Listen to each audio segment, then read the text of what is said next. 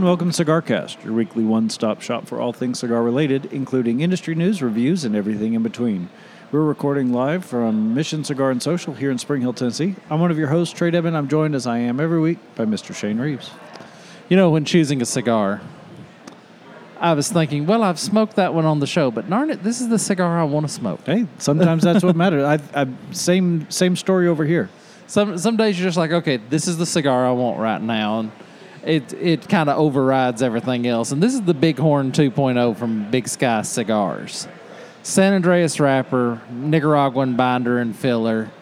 Just a great stick. And what's surprising about this stick, it's so rich. You know, it's a rich Maduro. Yeah. And Glenda even likes it, and she doesn't usually smoke a Maduro at all. First one I gave to her, I thought, okay, she's going to take 3 puffs and hate it, and I'll get to finish it. Right. Didn't happen. Didn't happen. She likes it. She likes it a lot. So just a great cigar. I'm really looking forward to smoking that one. What are you going to smoke? I'm smoking the H. Upmann by A.J. Fernandez Heritage. So this is not the gold and blue label that you and I both adore. This is made by Altitas in the A.J. Fernandez, or made for Altitas in the A.J. Fernandez factory. Nicaraguan Puro, except for, binder and filler, rather. Brazilian wrapper. And it gives a little something different than the regular A.J. H. Upmann. It's a little richer. It's a little deeper. It's not as A.J. Yeah, the Heritage I actually probably like that as well, if not a little better than the other one. You know what I would say is I like it a lot. And what keeps me from liking it more than the other one is that this fits a certain part of my palate that is not always at the forefront, whereas the other one is always stellar.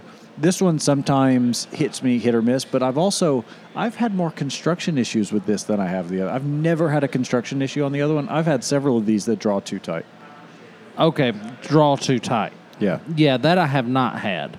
I have noticed that's a more fragile wrapper. That's a wrapper, the other AJ, H. Upmann collaboration, you can hit it with a truck and still smoke it. It's a tough wrapper. That wrapper has a lot of durability. The wrapper on that one seems to be a little more temperamental. Seems to be like it could be, but I've not ever had draw issues with that particular cigar. No, it could be. I bought a bundle of these recently, and not a box, a bundle. So it could be that they were sourced from different places, and so it was just kind of hit or miss. And I was in the other shop, and it was about the only smokable option that they had available a week ago.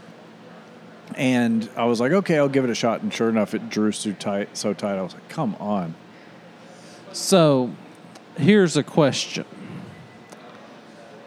I have a lot of cigars at home, but I have a lot of new stuff. Like, I would trade some stuff that I bought when I liked it for some new stuff that's come out. So in the gun business, you can take your gun in, and they'll give you an appraised value. And, okay, here's what we'll give you in cash for it. Here's what we'll give you in trade value for this particular gun. It'd be nice if there was a cigar shop that did that. I think that's where all of those online communities started, right? Probably a swapping. I can get a hold of this, or I've stopped liking it or whatever, so swap it for something else. That's how a lot of those started before it was all about just getting high dollar for limited edition stuff. That's probably where it started. But I was thinking about that the other day because I'll look in my humidor at the house and I'm like, man, I used to love that cigar, but I'm not so big on it anymore. I think I need to reorganize my humidor and just pull out all my cigars and really see what I have and say, okay, these are the ones I'm smoking in the next 6 months. These are the ones that I'm not. Mm-hmm. And instead of kind of doing the Easter egg thing, because my humidor is a mess right now. Really? That surprises me. Well, it's a mess as far as lots of singles, fewer boxes. Yeah, so many so many times I give a cigar by a rep and it ends up in the humidor. I'll win one in poker, it ends up in the humidor. So many times it does that sort of thing, which I will say, I smoked the Olmec this week. Was not impressed at all was not my flavor profile. That really surprised me. Not because, I mean, I know that nothing that comes out of that particular brand really treats you well, but I did think it was good. Now, I heard a lot of people say that they thought it was the best cigar of the year. And I don't know that I can go that far. I don't know what I would say was, but it just didn't hit me that good. Well, and in its defense, he gave me the Claro. He didn't give me the Maduro. So I wonder if maybe the Maduro would have a little better shot. Maybe. I did have the Maduro, and it was good. I'd say it was a 6 1/4, maybe. Well, and what's funny is we had the knuckle sandwich that I've smoked here a couple times. Well, we got a new knuckle sandwich that's in a box press here. It's awful. Really? 2 cigars of the same brand. One is really good. One is really terrible. That surprises me. So it's all just palate. It's all just what you're feeling that day. But speaking of trying out a new cigar, Bandolero Firecracker and Wiseman Maduro Firecracker return for 2023. So United Cigars has begun shipping 2 previously released Firecracker limited editions. I've never seen the Bandolero in a Firecracker I hadn't either. anywhere. Bandolero is a great cigar. It's made by United Cigars. It's kind of the entry point for Adobe type cigars. Okay. And they're wonderful. They're about $20 each, which is a little pricey. And it's hard to get people. I hate to recommend anybody a $20 cigar. If I recommend you a $20 cigar, I have to be confident in my mind it's worth $25 to $28. Right. Because I have to give myself some room there. Because I feel awful if somebody buys a $20 cigar and doesn't like it. Yeah, that's a tough one. That trades on your reputation a little bit. Yeah, so this is in the Bandoleros, the guys wanted us to come in, and I've told the story, and we brought them in. They've not really set the world on fire here. They've not done a lot of selling. Now, the people that asked you specifically to bring them in, have they supported it? Bought a couple. Yeah. Matter of fact, I made that point to someone the other day. He said that we should bring in this cigar. I said, hey, you ain't smoking the Bandoleros we brought in from you. They're like, well, they're $20 each. Well, you knew they were $20 each when you told us to bring them in. Right. Which is one of the benefits of me not being an owner. Because you can say stuff like that. I can call somebody out on something like that and say, hey, we brought these in because you said that you wanted these and now you're not smoking them. But this Bandolero Firecracker, it's a 3.5 by 50 short Robusto, long pigtail so that it looks like the Firecracker. They're going to retail for about $9 each. So basically half price. Here's my question. If you get these in, do you think they sell in such a way as to help the sales of the Bandoleros, or do you think people just look at them and say, I'm not paying $10 for that little old bitty cigar? It's tough because I've heard you speak such good things about the Bandolero, but I have such a hard time pulling the trigger on a $20 cigar. And if I look at the Firecracker, there's 2 things. One is the first thing I'm thinking is like, yeah, but that's still $10 for a 20-minute smoke. Right. I can get a La Galera in a Toro for $8. Yeah. Now the La Galera wouldn't be as good for sure, but the flip side of that is, and we've talked about this many times, the cost of a cigar is mostly not to do with the tobacco. It's the number of people that touch it. It's the labor. And that's why from a Robusto to a Gordo, you're talking about maybe $1 difference. So when we look at the difference in the amount of tobacco that's in the Toro of the Bandolero versus the Firecracker, they're obviously either taking a loss on the Firecracker as an entry point or coming real close. Or the Bandolero's radically overpriced. That's also a possibility. But, so I respect them for at least recognizing we can't do this on a sliding scale of cost. We have to make it more budget friendly. Well, and let me reiterate. I don't want it to sound like I'm working the side of the street of the evil overlords are charging more for the cigar than it's worth. No. But the Attabees, there's a certain price structure expected. The, Byrons, there's a certain price structure expected. Yeah. So you don't necessarily, if all the cigars are in your portfolio are $30 and $40 cigars, you don't necessarily want to stick a $10 cigar out there because it certainly damages. There's a reason that Ruth's Chris Steakhouse doesn't have chicken strips on the menu. Right, exactly. Yeah. So, no, and I think, well, and it goes back to, a cigar is worth what someone will pay for it. And I think, yes, $20 is, for those of us who've been smoking a while, is such a hard number to look at. But when you're talking about a higher quality cigar than your we smoke mostly workhorse cigars. I don't expect a workhorse to cost $20 and never should it.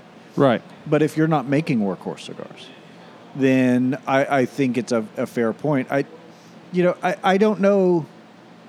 So I would probably smoke the Firecracker Bandolero so that I could say I had the Bandolero. I don't know what it could do for me that I'd like it enough that I said, okay, I'll buy the full one next time. Yeah, it'll be interesting to see if it's worth bringing something like that in to maybe spur. But it's kind of the old game. Okay, any retailer you say, oh yeah, this cigar ain't selling. Oh, you ought to bring it in the Robusto. Okay, well, the one I got ain't selling. Yes, but if they see the Robusto on the shelf, they'll buy the Toro. And Perdomo, they make you bring in 4 sizes of everything. And we sell very few Robusto Perdomos. But it does make the Toros and the Gordos and the Churchills sell more. Yeah, it's the old Wendy's principle. Yeah, it's the double cheeseburger. Yep. So, yes, there is a valid thought process in that. So, from Cigar Aficionado, a 1938 French Roadster takes top honors at the Newport Car Show. So, okay, what did you know about the Newport Car Show? Almost nothing. Nothing. I knew that it existed. That was about it. Okay. You didn't know anything above and beyond that. No. Well, so the Newport Car Show is Newport, Rhode Island, the annual Adrian Newport Concourse and Motor Week. So I guess this is kind of like, what's the big one over in England? It's a little bit different than Goodwood. So Goodwood is the Festival of Speed, and that's really about seeing classic cars on track and really seeing them put to use. In fact, this past year, Sebastian Vettel, who's a 4-time Formula One world champion, actually took a carbon-neutral version of a Formula One car up their hill climb course. It was very, very cool. And this is based around a different type of... What does carbon-neutral mean? It basically means that it's a buzzword. If you want me to go into it further than that, but it basically means that the materials, anything that isn't renewable, they make up by using ultra renewable things, so that essentially you're not increasing your carbon footprint. Formula One and FIA in general, who's the governing body, have made a pledge to be net zero in terms of carbon emissions by, I think it's 2028. Basically using more sustainable fuels, more sustainable manufacturing components, that sort of thing. And Sebastian Vettel he's a guy that would ride his bicycle to the track. He was a driver. But he was putting his money where his mouth is. And I respect a lot of it. Everybody else is driving away in their Ferraris and their, NSXs and these things. And then he's actually riding his bicycle because he's all about sustainability. Anyway, so where the Newport Car Show is different is that it focuses around Concours d'Elegance, which is basically how pretty and clean and original you can make your car look. So it has to arrive under its own power, so it has to be a functioning motor car. But it's judged on appearance, originality, intactness, that sort of thing, more so than it is about actual speed. Well, so the winner was the Delage D8 120 Roadster. And it was built by, you want to take that French word? Courbevoie. France by the coach building firm De Villiers. Anyway, later introduced in Paris. Good-looking car. Looks like the old Rolls-Royce type model. Or not Rolls-Royce. What's those ones? Not Duesenbergs, but it's the ones that looks like Duesenbergs. Oh, I can never remember. It starts with a K. I'm totally out of my element here. But anyway, so the interesting thing about this article that I liked was Arturo Fuente and Oliva Cigars handed out cigars at the event Thursday, and McLaren Boston handed out sleek single cigar tubes to VIP guests. So what do you think a McLaren cigar tube would sell for on the open market? Quite a bit, I'm sure. That'd be a prize piece. That would be pretty cool. That's a pretty cool ideal. And, one of the categories, they had tons of categories. America pre-war, 1920 to 1930, European post-war. The one I liked was 30 under 30. Cars, owners under 30 who have built their cars with less than $30,000. That's super cool. Well, I guess that appeals to the same part of me that appeals to talking about the cost of cigars as part of rating cigars. I have the argument in here once a month. The guys say, well, you shouldn't rate a cigar based on its cost. You should rate the cigar based on the cigar. But I don't buy that. I think the cost is important.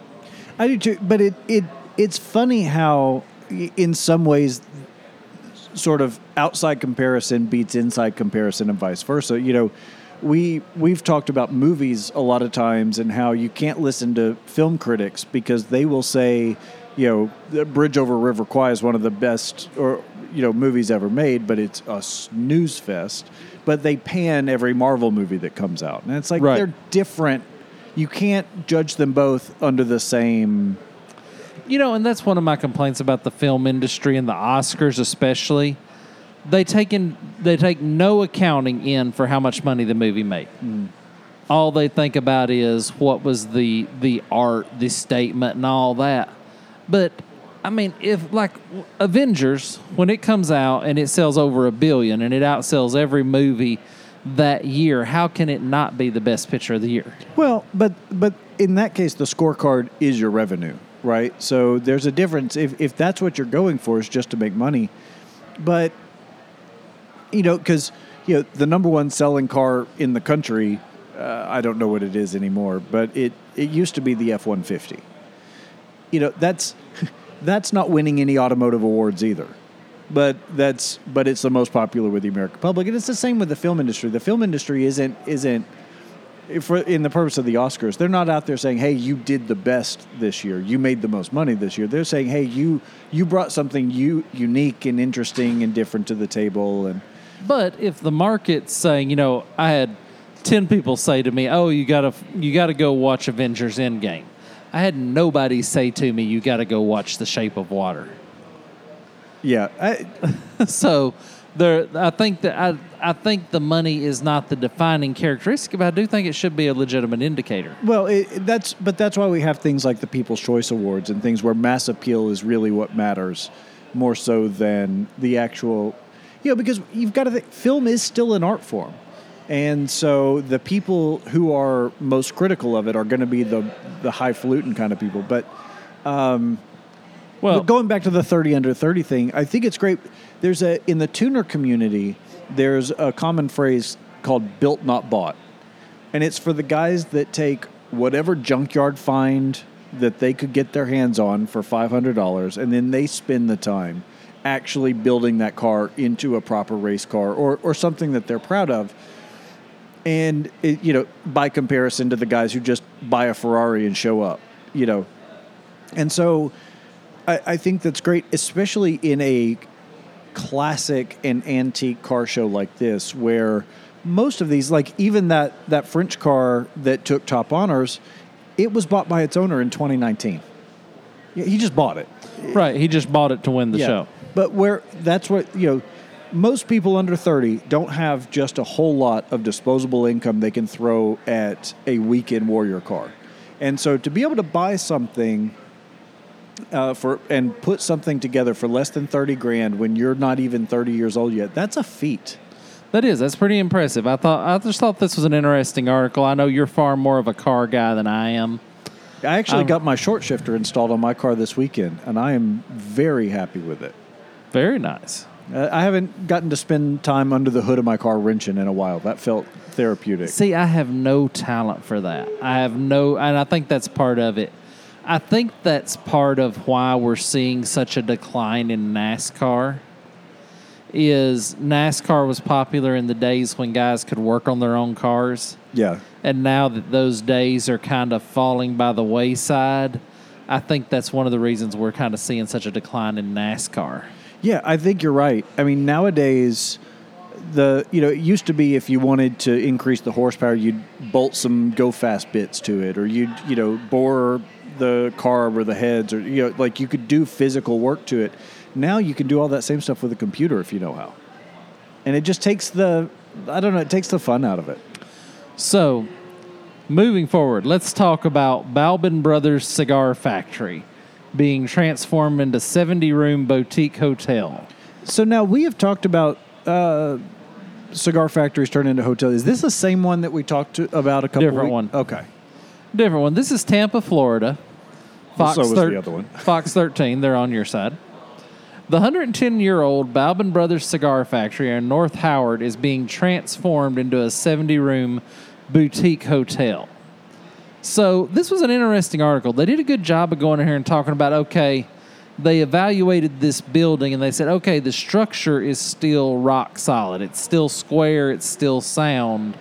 Let's tear it out and make a hotel out of it. I think that's really cool. I think that's a cool ideal, whether it's a cigar factory or, a house of ill repute, whatever you're remodeling. So one of the things that always cracks me up, you've spent most of your life in or around the construction business, right? Mm-hmm. Have you ever seen how they build houses in Florida? Mostly out of concrete blocks, ain't it? That's my buddy's house. Yeah. That looks like a jail. Yeah. I mean...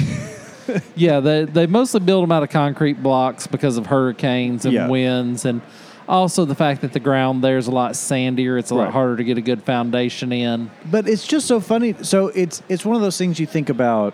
Like, I know we have plenty of 100-year-old houses standing in Nashville because they were built with good quality timber and they survived fires and tornadoes and stuff like that. But it doesn't surprise me, really, when you consider how buildings in Florida have always been made, which is just concrete and steel, that it would still be viable from a bone standpoint. It amazes me that it's square. Well, we don't know that. Well, they said in the article it's still square. Oh. Now, I didn't run out there of a speed square and check it myself. It's as square as it was built to be. Right.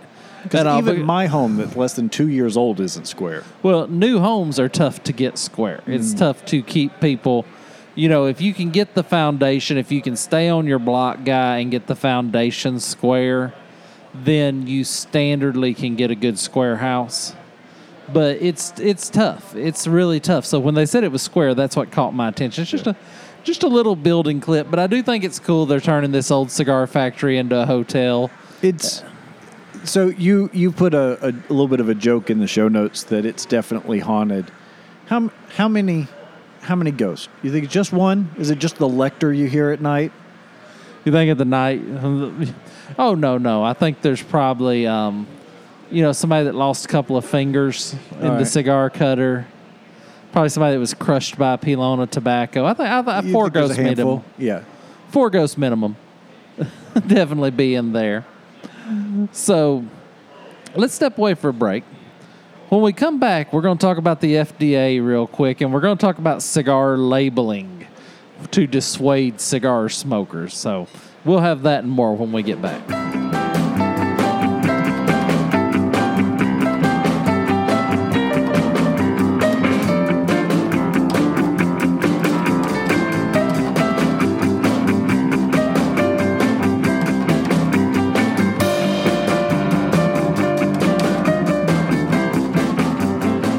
Welcome back to CigarCast. This is one of your hosts, Shane, sitting across from the man that I just deafened, apparently. Again. But I get excited coming back. I was like, okay, this is my time. I want to bring energy into the show. I don't want it to be... I don't want it to be lagging or falling behind. So I try to bring that energy, and somehow that turns into a loud introduction of Mr. Trey Deadman. That one got me right in the ears.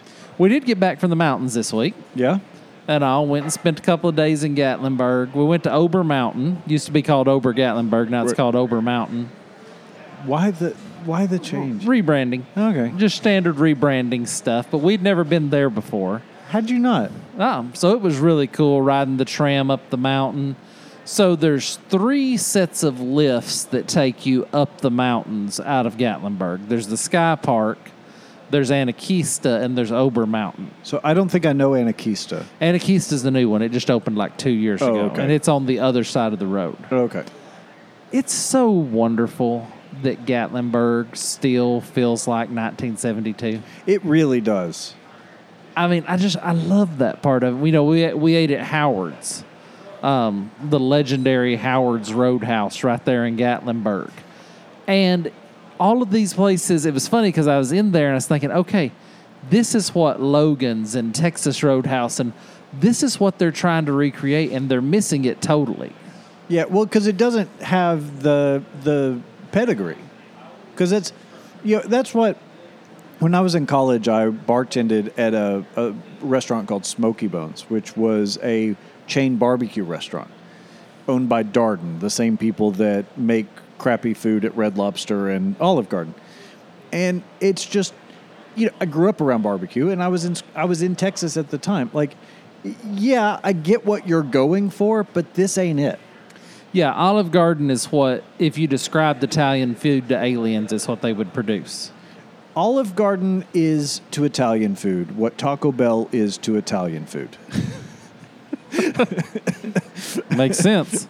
It's funny when you start seeing these places and all, but it's funny when I love going back to Gatlinburg because it's kind of like going back to the source, the classic mountain town that became a family getaway. I do hate that we are losing some of the unique sort of tchotchke shops to the novelty T-shirts and bongs and things like Absolutely. that. Absolutely. If I was mayor of Gatlinburg, I'd get that crap out of it. I would make it a rule. 80% of your shop has to be made in USA or made by local craftsmen. Yeah.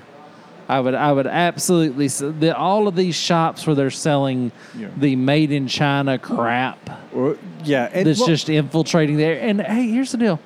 All we got to do is quit buying it. I never buy any of that stuff. So people, if you go to Gatlinburg, don't buy the cheap made in China junk. Well, not only that, but don't buy the stupid, I'm not gay, but $20 is $20 shirts, and the ones that look like a guy with a big beer gut. You know, like that. Everyone has an uncle who thinks that stuff's funny. Yeah, to everyone, I would give this piece of advice. You're not as funny as you think you are. No. I know I'm not as funny as I think I am. And doing a podcast will actually tell you that, because sometimes I say something that's hilarious to me, and then I hear it on the podcast and say, wow, that wasn't that good. Yeah, there have been a handful of jokes over the tenure of this show that I've edited out before we put it to air because I was hearing it on playback and went, nope, I'm not doing that. Yeah, there's a thought process there. Yeah. So everyone just remember, you're not as funny as you think you are. And one, I never wear T-shirts with writing on them. I very rarely do. Well, I always get some moron with a second grade education standing in front of me trying to read my shirt. It's just awkward. Do you remember when that was like the thing? This would have been like early 2000s, I think. I remember they were very popular, the shirts that had just a wall of writing. And oftentimes it would be, you'd get to the end of the shirt and you'd be like, and you're the moron who's reading my shirt. It was like, it was meant to be. I am so glad we've moved past that. But now it's been replaced by the tattoo. Somebody will have a tattoo on their arm that's like 200 words. And what do they expect? Do they expect I'm going to walk up to them and say, hey, I'm going to need you to hold still. Now raise your arm. For about 30 minutes. Now roll over. Now turn around. Now come. I mean, really? How? I mean, is it the recipe for chili? What is so important that you needed it tattooed on your arm? And then, heaven forbid, he gets his arm amputated, and then I'll never find out who the killer was. Absolutely. The rooster crowed at midnight. Exactly. So, yeah, I just, I don't get that part of life. And the tattoo parlors all over Gatlinburg. Yeah. And that one surprises me too, because I guess, to me, the closest relationship you have is with your urologist and your tattooist. Like, I know people that will travel hundreds of miles to go back after they've moved to the person who does their, like, you pick a guy, you stick with them. I'm on vacation in Gatlinburg, so I'm just going to walk in and find whichever meth head has the most teeth left and have him tattoo something on my body. And Gatlinburg, we've talked about before, it's not a drinking destination. It's not the kind of place, I can see tattoo parlors somewhere where you're, in Nashville. Yeah. Where bridesmaids are all going to have too much to drink and make some bad decisions together. Yeah. Let's hope the tattoo is the least. Yeah, let's hope that's the least bad decision they make that weekend. But I don't understand in Gatlinburg where it's just not a drinking, partying town. Which honestly really surprised me when I went back as an adult. I guess, and I was living in Nashville at the time. So it's funny, living in Nashville, you kind of forget that the world is not Nashville. Nashville is like living in a frat house to a certain extent. Yeah. When you're in your 20s and early 30s and you live close to the actual downtown, it really feels that way because there's always live music, there's always alcohol, there's always a party going on somewhere. So you go to a place like Gatlinburg and you think, of course there's going to be bars lining the streets, and there's really not. No, it's a very relaxed destination. And Glenda and I, we were going to go to Dollywood, but we made the fatal mistake. We said, okay, we'll go to Ober Mountain, we'll come back to the cabin, we'll have a quick nap, and then we'll go to Dollywood when it gets dark. And you never made it. And then it's like, oh, yeah, we could go to Dollywood, or we could sit here in this hot tub and smoke another cigar. Yeah. You know what one. Exactly. All right, FDA. So from Cigar Aficionado, FDA appeals decision to spare cigar industry from regulation. I'm going to stop you right there. I'm going to read the first sentence of this. In a move that surprised some members of the American handmade cigar industry, the FDA has appealed the ruling. Who did this surprise? Anybody? Right. You just weren't paying attention if this surprised you. Yeah, this was. I called this even before the ruling was official. I said they will appeal it if it comes back not in their favor. So here's my question. So I read this whole article, and y'all can go through and read it. And basically, Rocky Patel says the FDA didn't provide relevant data, and they talked about the Judge Mehta's ruling that FDA's ruling was arbitrary and capricious. Nowhere in this article does it say on what grounds FDA appealed. No, it doesn't. Although it's funny because now the burden of proof is on the FDA to prove that they actually did put some forethought and follow their own procedures and all of this stuff, which they're either going to doctor documents or they're not going to be able to do it, which... Do you think they're just arrogant enough that they just said, we're the FDA and we have the right to do this, and that's the hill they want to die on? Maybe, but that would have worked in the original lawsuit, but it won't work on appeal. Because, in Judge Mehta's, his argument that basically put this ruling out, it was something like, where did I read that? It was several pages. Right. Of him laying out, this is why I'm ruling this way. These are the ways in which you blah, blah, blah, blah, blah. So in order for them to win on appeal, they basically have to counter all of his points, and they're not going to be able to. No, they're absolutely not going to be able to. And, there was a lot of articles we cut out this week that was about different studies on people still attacking smoking. And here's the deal. Just give up on premium cigars. It's something that's enjoyed by adults, for adults. Kids are not smoking premium cigars. No. And I don't understand people that want to stick their nose into the business, such as from UNC Health. COIT team. They are not on your side. They are on nobody's side. COIT team develop effective cigar warning signage. Is there any sign that you could walk into the humidor and see on a box of cigars that would stop you from picking it up? An MRI of my own lungs. Just the box shoots a beam and throws up a projection of your Yeah. own lungs. That's one of those things like I don't inhale, but that's one of those things I'd rather just not know. Well, I've said it before. If cigars in my life 10 years early, 20 years early, the amount of joy that they've given me will far outweigh the cost. For sure.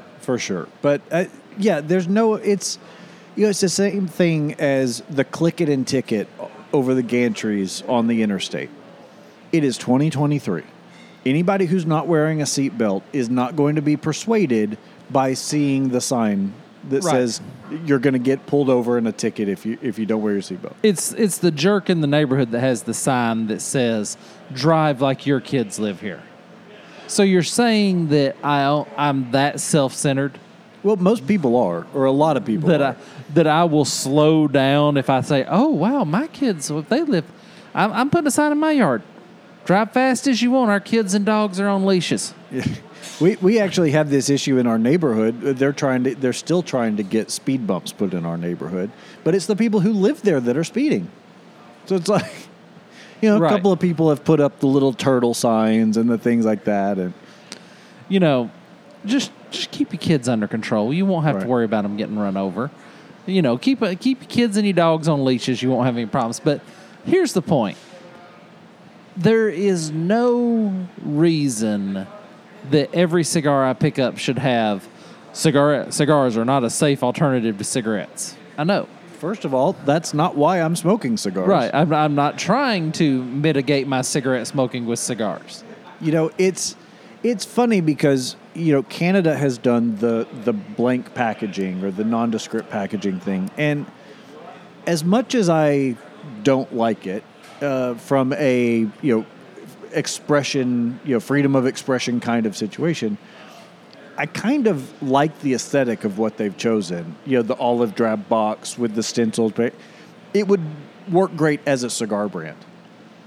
It's just a waste of everybody's time. It is, for sure. But at the same time, I can look past the Surgeon General's warning on every box of cigars I buy. Where I want to see it gone from are the hats that I get and the ashtrays and the signage. You get a poster. It has a Surgeon General's. Who cares?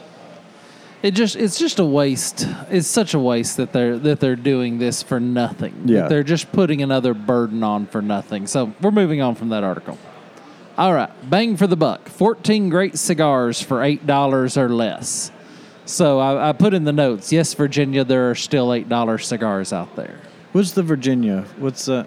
Yes, Virginia, there really is a Santa Claus, Miracle on 34th Street. Oh, no.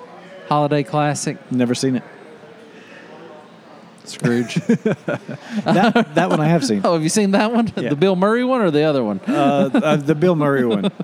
I've seen every version of Christmas Carol that exists, including the new one with Will Ferrell and Ryan Reynolds. It was actually pretty good. Yeah, I'm out. You don't like Will Ferrell, right? I cannot stand, and I'm not a big Ryan Reynolds fan. Yeah. I think anybody could have played Deadpool. Probably. I don't know enough. I mean, the only thing I've ever seen Ryan Reynolds in that I liked him in was Deadpool, and I think anybody could have done that. He's nothing special. No, okay. Just crushing his career beneath my heel. And the flow of the show, but go on. Moving forward. So, okay, here's the interesting part about this article. We did an article similar to this a couple of years ago. Yeah. And so when I seen this, I said, I checked the date first, September 13th, 2023, so it is an up-to-date article. But a lot of the cigars that were on it back then are still under $8.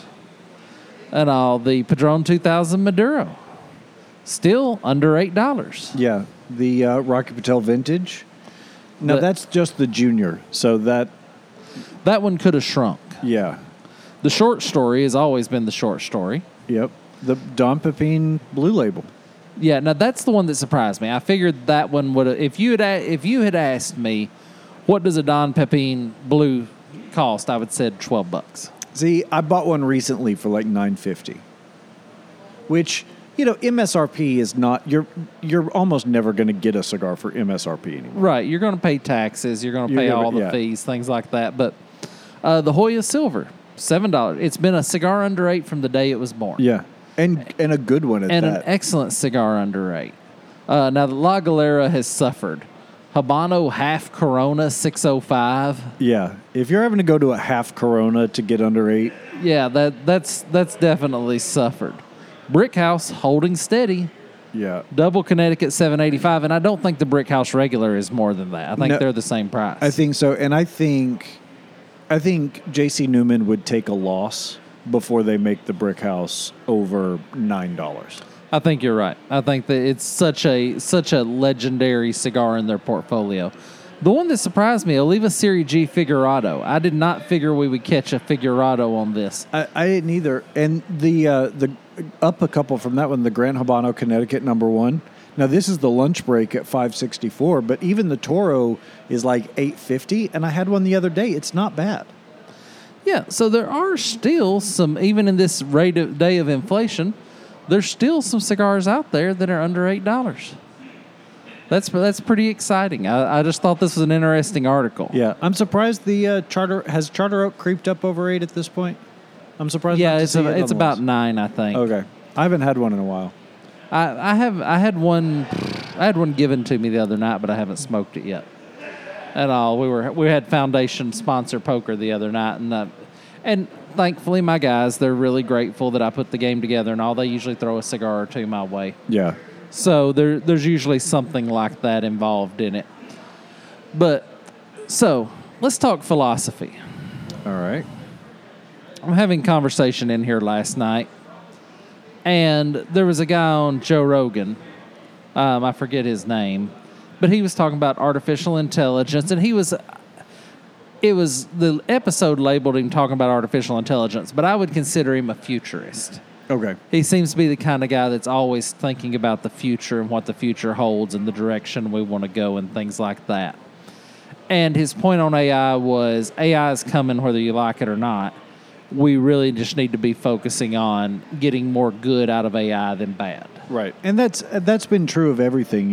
It's when automobiles first came, there was all the same stuff you hear about EVs today. You were here, there's not going to be gas stations in rural towns. And what happens if it breaks down and, you don't have a horse to get you back home? And, so with every new piece of technology, the internet, I think, more recently, is mostly more good than bad, although there's a lot of bad that has become more accessible thanks to the internet. I think there's a human nature portion where you remember the bad more than you remember the good. Yeah, I think that's it, but I also think it comes to what it really comes down to is if it bleeds, it leads. Well, so here's a question, and I'm going to pose this to the circle at some point in the near future. Would you vote for President AI? No. Hold on. Absolutely not. Allow me to define President AI. Okay. We're talking about an artificial intelligence and we're not there yet. We're still 15, 20 years from this. At least. But a artificial intelligence that the facts are fed into. It looks at the record of history. It looks at the record of man. It looks at what's worked and what hasn't worked statistically. It's not susceptible to being bribed by one side or another. It's a completely impartial judgment based solely on logic. How could that not be the perfect president? Because, and this is, for fear of going back a couple of weeks to our comment on Stoicism,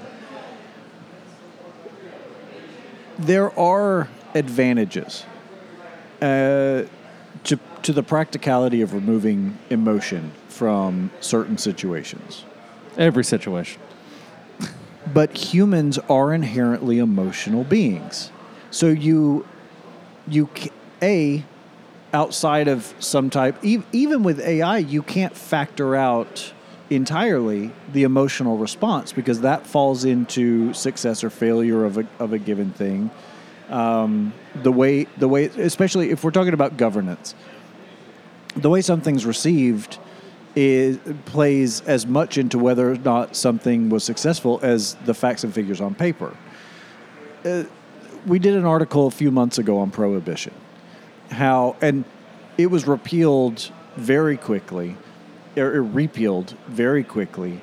All of the historical documents people talk about say, yes, it doesn't work, prohibition never works, blah, blah, blah, blah, blah, blah. But if you look at it on paper, it actually did have some meaningful benefit over the time that it was enforced. So you have to look at the emotion, because that tells the rest of the story, because we're dealing with humans who are emotional beings. So, no, I would never work, because also there has to be something fed into that AI to determine what success and failure looks like. Not just whether it's revenue, economy, whatever, but, the X factor is happiness. And I was reading an article just the other day on freedom. And, because everyone always says, oh, America's so great because of freedom. If you actually look at various metrics that have been defined that kind of establish a baseline for what freedom is, America's like number 11 in the world. But who defined those metrics? Somebody looking to write an article about America not being free? No, this is no. See, now you're letting your emotions get in the way. No, I'm logically looking at this. If I'm trying to sell an article stating that America's not as free as it wants to, then I would naturally draw from statistics to that. No, this was an international study, and it looked at things that are, and I don't have it pulled up, but the point is, there's always got to be a human element. I don't want to be. It's the same. Have you ever seen people grouse about speed cameras and red light cameras? Oh, yeah. Yeah, and they're awful, right? So how would you like to be governed by a speed camera? Okay, but I didn't say government AI. I said president AI.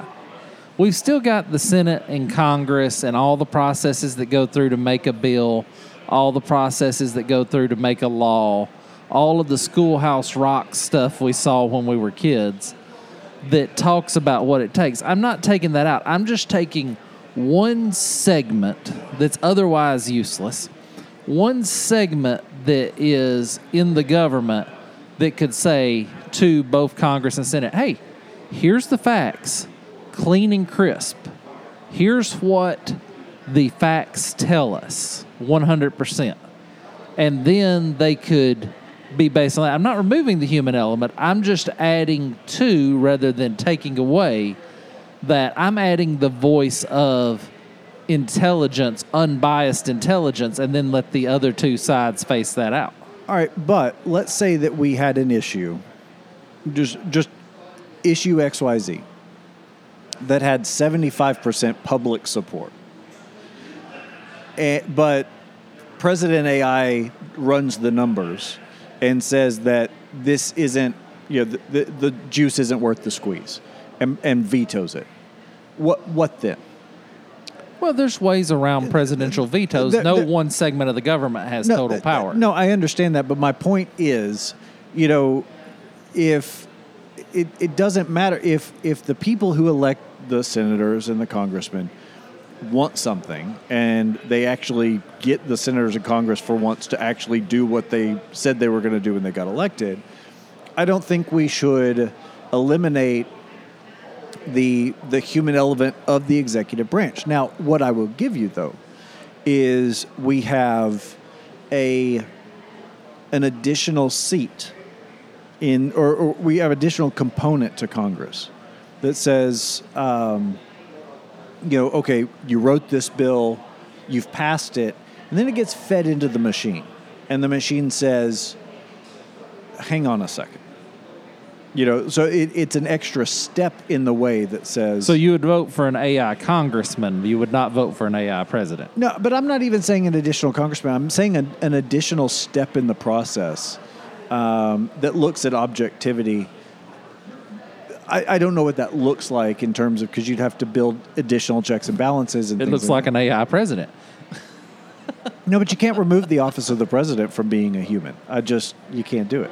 I don't know. I would vote for President AI. I really would. But anyway, sorry, we got way off on my story there. So the other portion of this that I was talking to him about is that, the other thing this guy was touting was universal basic income, which I think is a terrible idea. Right. I don't think there's any way that works out well. And he said, oh, so you're cherry picking this guy's ideals. Yes, I cherry pick everybody's ideals. I cherry pick all of the information that comes to me. And honestly, it's that sentiment, I think, that is at the crux of what's wrong with society at this point. It's the Trump-Biden argument, right? If you voted for one, you must believe everything they believe in, or vice versa. And I know several people who either voted for one against the other. Pretty much everyone I know who voted for one or the other, it was on a lesser of two evils basis rather than a whole hog agreement with everything that they signed up for. Right. I would like to, it's what I've said. I'd like to live long enough to vote for someone who I thought would be a good president. Right. So this idea that we don't, but it's, if you're in favor of universal health care, for example, then you must also, I had an argument with somebody in here recently that because I happen to agree with a couple of policies that tend to align left, that all of a sudden now I want universal basic income and I want, mandatory abortions and I want all these other things that are just, we've got to get away from that. Well, and I think the premise here is best summed up. All or nothing always leads to nothing.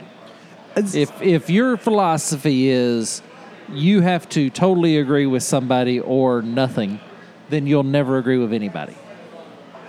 Yeah, I have yet to meet the person on this planet who I agree with everything on. Yeah, even my wife, even the person I'm closest to in my life, we have fundamental things we do not agree on. Well, my wife and I disagree on how the best way to fold a towel. Even the simple stuff, right? So the idea that you could have intense philosophical or political or religious discussions with somebody and 100% agree. I've met very few people that I can have a religious discussion that I agree with more than 10% of what they say. Yeah, very, very little. Religion is religion is one of those subjects that people want to plant their flag and die on a hill. Yeah. And I don't die on a hill on anything. You believe what you want to believe. It's not going to be that big a deal in my life. I'm going to believe what I believe. If you ask me what I believe, I'm going to tell you. Not because I'm trying to convert you, but because you asked. Yeah. But going back to the whole all or nothing, it worries me, these people that, maybe you're a fan of Joe Rogan. He says some really stupid shit. Oh, absolutely. He's got some really wild out there ideas, and unfortunately, I find myself, if someone says, I listen to the Rogan podcast every day, I immediately kind of write that person off a little bit. Because there's so much bad, in my opinion, the stuff that comes out of that show is more bad than good, but I know for a lot of people it's more good than bad. So I guess I'm saying all this to say I kind of fall into this trapping occasionally. I've said there are things that I want to be a fan of, but I can't because of the fans of that thing, like Rick and Morty and System of a Down. But we all of us need to do a better job of looking at the points on the point's sake as opposed to the messenger. Yeah, we were talking this week. Deion Sanders' son got a $5 million NIL deal with somebody and went out and bought a Rolls Royce. And the guy I was sitting with said, hey, I can't believe he went out and spent that money. I said, listen, he's Deion Sanders' son. He's not got to worry about investing for his future. Right. He didn't need the $5 million. Right. So if he wants to take that $5 million and go buy him a Rolls Royce, by all means. I'm not going to begrudge him that. It's not like he just came out of poverty and instead of buying mom a house, bought himself a Rolls Royce. That's the equivalent to you and I having a good day and going and buying a Padron. Right. Absolutely. And it's so I do think that the less all or nothing philosophies you engage in your life, the better, the happier you will be as an individual. The one exception to this, and it's funny because it's got a very narrow gap that it fits in, is work. Now, I don't think you should be all in on work like a workaholic or anything like that. But if you strike out to start your own business, you have to have a certain amount of an all or nothing philosophy, because if you're already planning contingencies from day one, you're going to have to act on those contingencies. See, I disagree.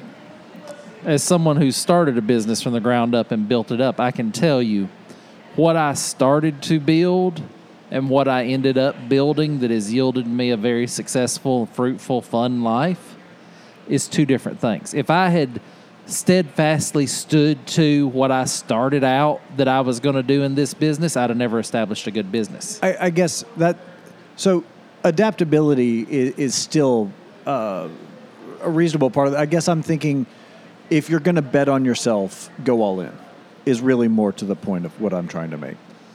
Yeah, it's, we're at the point we're kind of arguing from the general to specific. The general being, okay, I'm going to do whatever it takes to build this business. Yeah, and that's more what I'm talking about from an all or nothing of failure's not an option. I'm not going to have a plan B or C because I'll end up having to use it. Like, just go all in. Adapting as things come your way, absolutely. That's one of the principles of biology is adaptability. We have to maintain that, but... Yeah, I think that's a very valid part of it. I think, there's a difference in determination and an all-or-nothing philosophy. Yeah. So, anyway, all right, you want to do the one more article about the United Kingdom?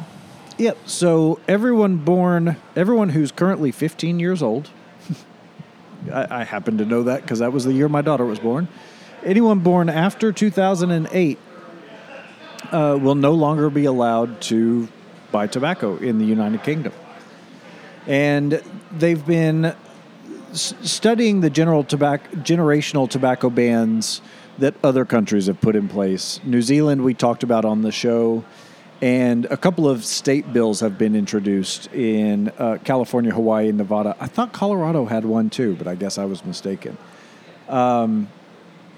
So they are...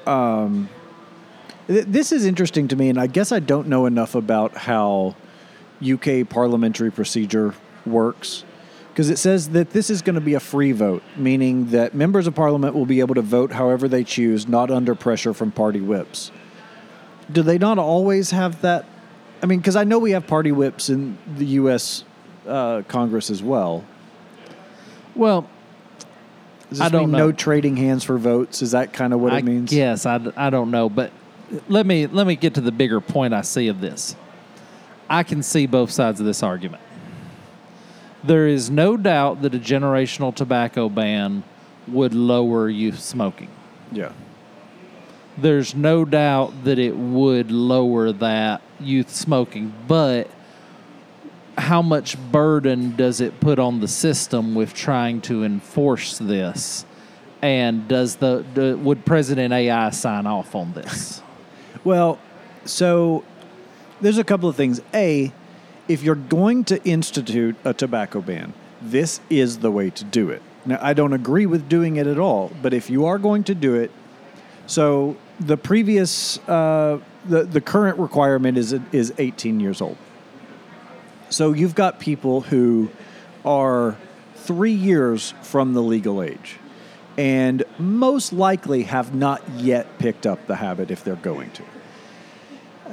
Personally, I'd rather see it at like 2013. So make it 10 years old. People who've absolutely not. You're going to have some 14 and 15-year-olds. Maybe it's 13-year-olds who are already smoking. But do it in such a way that you cut the bridge road off where there are still turnoffs. I agree. I think if you're going to do a tobacco ban, a generational ban is the best way to do it. And I do think this does, the unintended consequences, this does produce a black market for tobacco products. Well, and it's interesting, too, because I wonder how much, like, think if we did something like this in the U.S., for example, federally. There are, almost $1 trillion in the tobacco industry. I'll say so. Okay. Yeah, well, let's just say $1 trillion. So the tax revenue from which, in a given year, we'll say, is probably half that, if not more. Right. And so you're giving up $500 billion, $500 billion every year in taxable revenue or taxable income taxable revenue. What are you going to fill those gaps with? True, but now I'm a fan of if you cut taxes, the reason we're paying these guys is for them to figure out how to spend the money we give them, not to figure out how to take more. But we know that we live in an imperfect system where that's not the case. And so, because they'll just... I forget which president did it, but it used to be that taxes collected on X went to X. The gas tax used to go towards road infrastructure. Right. It doesn't anymore. Now everything goes into the general fund, and everything gets parsed out according to need. So we're going to see, you're going to see a downturn, because all that $500 million in tax revenue isn't just going to enforcement of the regulations surrounding tobacco. So that's where I think it's going to be a real problem. I can see that. I can see there being problems with that. But the good thing about it being generational is it won't be cut out all at once. Right. So theoretically, starting in 2026, I did the math right on that, I think. There's the legal smoking age would just go to 19, and then 27 it goes to 20, and then it just rolls. And I do think that's the way to do it, because you don't lose it all at once, but you certainly at some point do lose quite a bit. There is a tipping point. Yeah. There will be a tipping point, but regardless of what you do, there will be a tipping point. We talked about cars at the beginning of it. Buggy whip manufacturers went out of business. Right. They had to find other ways to make money. So there is a certain amount of pain, but pain's just part of life. Anybody that promised you that there's no pain in life is trying to sell you something. Well, honestly, I think, and I don't know why nobody has made this argument, especially considering it tends to be the Democrats for both of these things, which is making university free to the students and banning tobacco. Let's just funnel tobacco tax revenue into the education, higher education. Oh, absolutely. So then we get to keep tobacco, but it goes towards something. Everybody's happy. Hey, some people will find a way to complain about it. Well, that's the nature of human beings. I mean, we already do it with a lottery. So, give me a rating on the AJ Fernandez. This is a 5.5.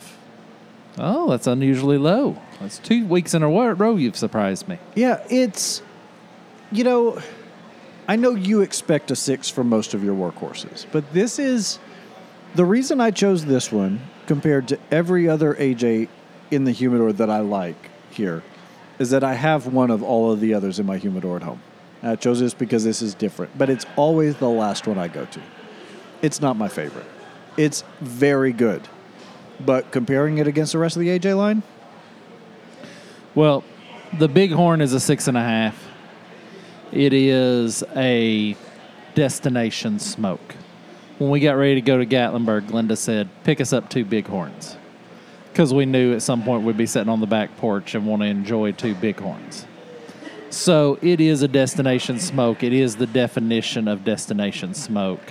It's amazing. If you ain't got your hands on one, you got to get one. It's that good. I introduced it to 2 people last night, and the people I introduced it to, he said, "What does this cost? This tastes like it should be $18. It's $13 cigar." And to me, that's the biggest compliment somebody can give a cigar I have given to them is say, oh, I would pay more for this cigar. Right. Absolutely. Well, how do they get a hold of us, Trey? You can reach us at facebook.com/thecigarcast. We're on Instagram and Twitter at thecigarcast, and email info@thecigarcast.com. Well, thank you, everyone, for listening this week. Until next week, have a great cigar, and thank you all of us.